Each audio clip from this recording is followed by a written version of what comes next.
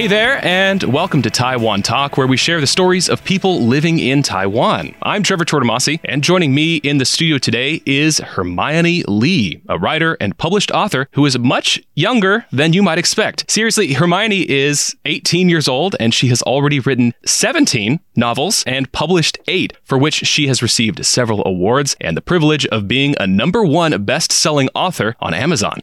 Hermione, welcome to the show. Thank you, Trevor. I'm very proud and humble to be here. Yay! Well, okay, so you seem like a pretty modest person, but I tried to do a little bit of the bragging for you. For real, though, you've written so much already. I'm leaving those pauses in. When did you first start writing stories? When I was 10, I first began a book, and, well, I did not like that story, so I gave up after 2 months. But I've always dreamed of being an author since then, and I started writing In the Name of the Otherworld a month before I turned 14. And it got published 2.5 years ago. Is that the first one that was published? Yes. So, I mean, there are so many genres of literature. There's like mystery, fantasy, science fiction, nonfiction, etc. What is the range of genres you write in? Is it fantasy? I write fiction, of course, fantasy, romance, psychological horror novel. And, well, I have a dream to write a book of every genre. I'm going to try mystery later this month. And I'd like to write a sci-fi novel, too, although I have zero knowledge of science. I mean, that's okay. There's science. You do your research. You should be able to write about it, at least make it fun. You said psychological horror, too? Yes. Yeesh. Okay. You said I'm planning to write another one this month. Yes. The thing that strikes me about that sentence is that most people would aspire to write a novel this decade. You're writing another one this month. I kind of want to know, since for anyone else who likes math, Hermione has written about 16. I'm sorry, I keep saying I wrote 16, and in the time it took me to write the number 16, she has already written another one. Hermione has written around 17 novels in about 4 years. So how much time do you spend writing per day, per week? I would say it varies because I have good days and bad days, like everyone. I try to devote 4 to 5 hours if I can, and sometimes more. I count them by words and not really hours. I usually try to maintain like 4,000 to 6,000 a day. Dang. Okay. And so are you already kind of, as you're writing one novel, already kind of thinking about the next 3 or the next 50? Sure. Okay. So you're always kind of, you're spinning all these plates in your head. But from kind of starting to write one novel, how much time is it until like that novel is out in the world? The shortest, I think, a month or something. And the longest, like 3 or 4 years. Okay. So the next biggest question is, how do you balance all of this with maybe going to school? Since you're 18 now, you've probably had some school experiences in which you had to come home and write or balance it with homework? I'm homeschooled, so that takes a lot of the pressure off. I've always been at a normal school until I was 16, and I went ahead and got homeschooled. And it wasn't easy to balance school and writing. So I would usually just print the stuff out, bring it to school, edit it at recess, try to make the most of the fragments of time, the little fragments of time I have. Yeah. Well, what is the toughest part so far been for you writing novels? Is it the story crafting? Is it the world building? Is it the editing process? I would say yes to the editing process, and also the need to get up and write something. Mm-hmm. I just don't feel like writing, but I have to do it because the book won't write itself, right? How much time would you say you spend rereading and editing your work as opposed to writing it? I used to edit all the time, like I would do so much editing, but now that I've written so many, I think it's more than enough to do one round of editing. Okay, because obviously you're doing all the writing, the story crafting, and all of this stuff, but there are, I'm sure, other people who are helping with the logistics of getting a book out into the world. So how big is this, like, process? If you mean the publisher, I would have to wait several months for the manuscript to go into editing, and then the formatting. But if I self-publish it, I'll run it through a beta reader, and then I edit the whole thing once, and then I start to format it, release it to Amazon and all that. Well, you mentioned watching videos. You mentioned reading other books. I'm sure you must be reading also, like almost nonstop. What has been your biggest influence so far? I would say Harry Potter is a great series. Is that where your name came from? Yes, I read Harry Potter when I was 12, so I named myself Hermione. I would say yes, J.K. Rowling for Harry Potter series, and also Jodi Picoult. She wrote My Sister's Keeper, 19 Minutes, The Pact, a lot of books. Are there any other things that have inspired you in your life besides other books? Everywhere, like a random event or something I read in class or a scenario that I found interesting. Well, I get my inspiration everywhere. Or maybe if the story had a different ending, if, what if, why, how. I keep asking myself these questions. Mm-hmm. It helps me think about what the world would be like if something happened, if something didn't happen. Speaking of something happening in the world, since you've been writing for the past 4 years, and we've all been sort of tossed around in the giant washing machine that is the global pandemic for the past 3 years, I imagine that must have, if not influenced, then at least affected your work. I would say the stupid pandemic has a really bad influence on everyone's mental health, especially mine because I had to stay home. I couldn't go to my favorite classes. You see, I audited a lot of classes at different universities, and I loved going to them. I could grab my iPad and write at any Starbucks nearby, wait for the class to begin. But I knew that I couldn't let the pandemic steal away my time. I would try to make writing plans for myself at home, so I would still keep up with the progress, despite losing the thrill of going to classes. Yeah, it can be tough. I feel like we're on the verge of going back to what we might consider normal. But hey, I mean, if it's changed your writing in some way, then I think people will look back in the future and say that this was a time in which all writers were changed by the pandemic in their own little ways. You mentioned that you were writing on an iPad or a tablet of some sort. Yes. Where do you do most of your writing? Do you also write down with a pen and paper, or are you mostly writing on the computer or tablet? I used to write down on paper in school when I was still in school because our school, they would take your phones away. We weren't allowed to use them in class. So I had to use a notebook, write down the ideas and all that. But now I keep everything on my tablet because it's easier to type. I can't write as fast as I think. And sometimes my handwriting gets all squiggly and I can't even read my own handwriting.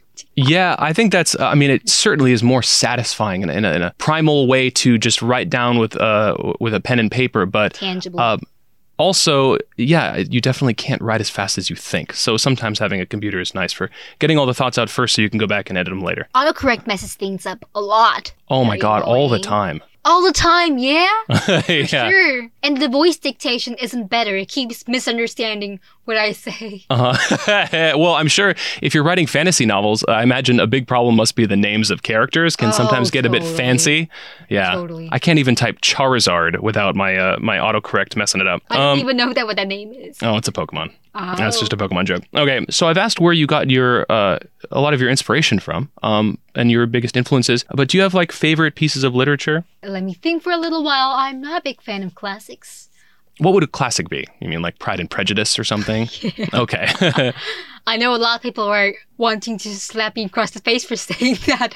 No, I'm sure you'll find just as many allies as enemies in that. Yeah, for sure. Yeah, I think a lot of it comes down to respecting that all literature has its place in history, but I don't have to enjoy reading about like 16th century England or something like that. Oh, for sure. Yeah. I like The Raven by Edgar Allan Poe. Mm-hmm. I also love a lot of Maya Angelou's poems. Love a good poem. Yes, for sure. Because I took a class in Shishing University called American and British Poetess. And I learned a lot from those classes. A lot of poems. Oh, I write a lot of poems, by the way. I heard that you do too. Where did you hear that I write poems? Yeah, on the ICRT's introduction. Oh my gosh, I forgot. I forgot that people read that. Hey guys, go and check out my intro that I wrote in the form of a poem. For sure. Maybe I could read one of my poems aloud. How about that? Yeah, go for it. Okay, poem reading time. Yeah, it's called Wonderful World. I wrote it last January. You wrote it during a time which some people might say that it was tough to be optimistic. So good on you for writing about a wonderful world. Thank you very much. The first buds of spring.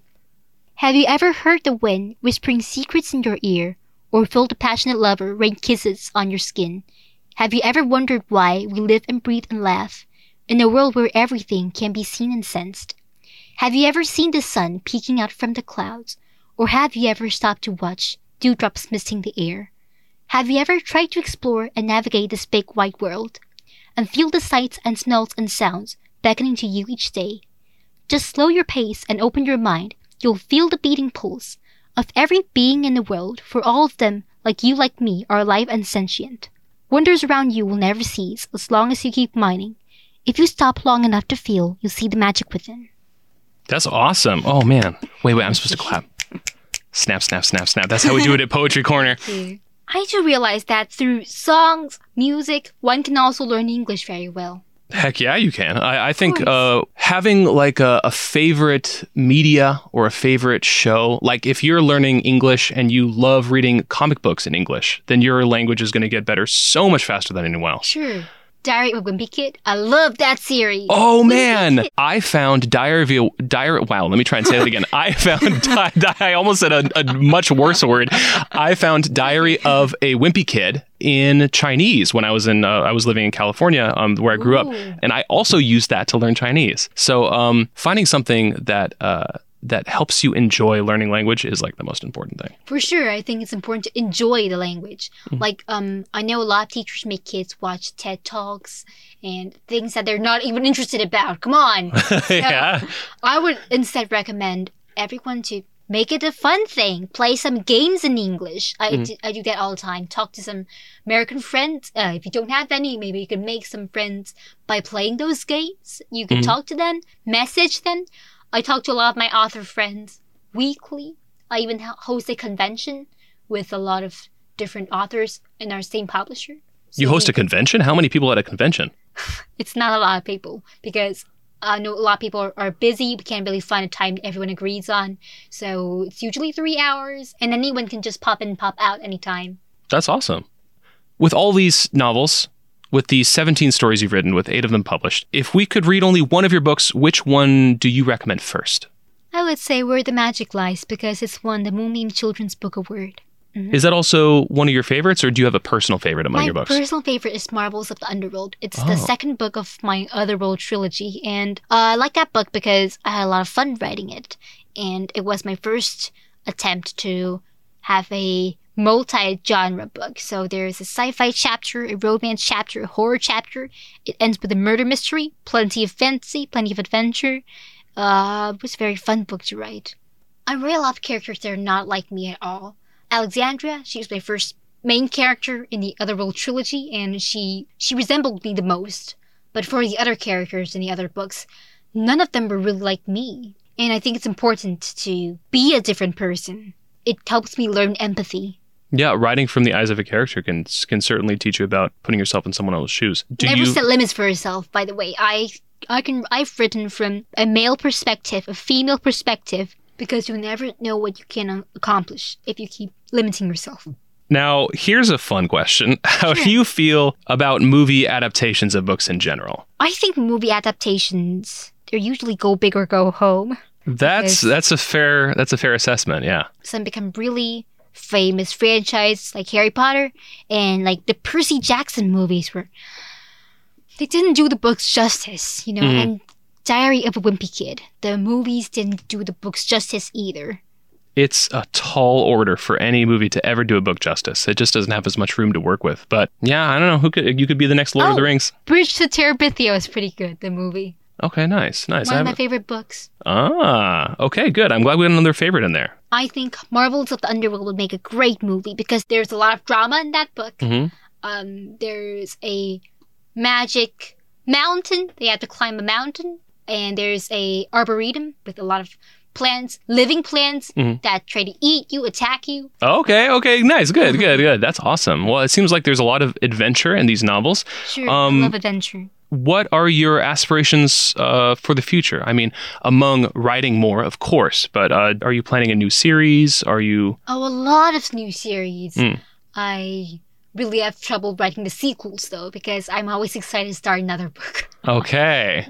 I've heard that Stephen King has a problem of, like, he writes amazingly, obviously, and then he just has trouble kind of tying up the ribbon of the end of each of his novels. People say he doesn't end books as gracefully as he writes them. Is that a thing a problem you've encountered writing stories? Yes, some stories are like that when you don't know how to close them. But I think that endings don't always have to be happy or sad. They just have to be satisfying.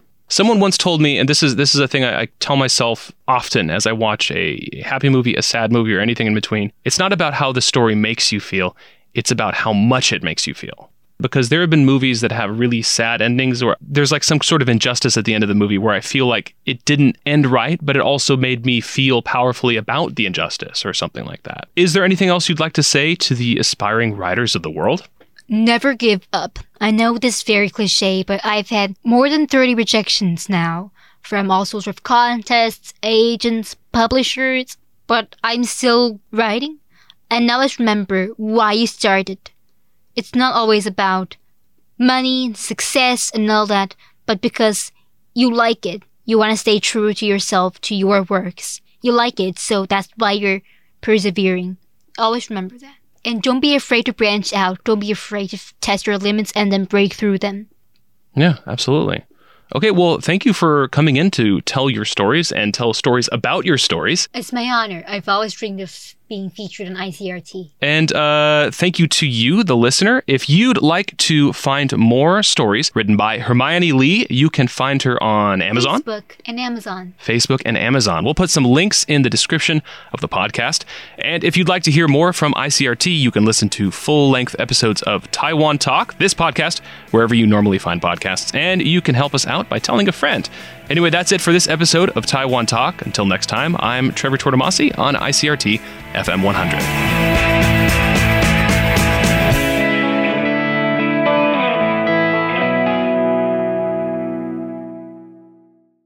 If you'd like to hear more from ICRT, you can check out our other podcasts. We've got Taiwan This Week, a roundup of the news in Taiwan every Friday, English in the News for useful English expressions explained in Chinese, and EZ News, spelled with the letters E and Z, for simplified daily news. For some lighter news in both English and Chinese, check out News Bites and News for Kids. And if you enjoy them, tell a friend. Thanks for listening.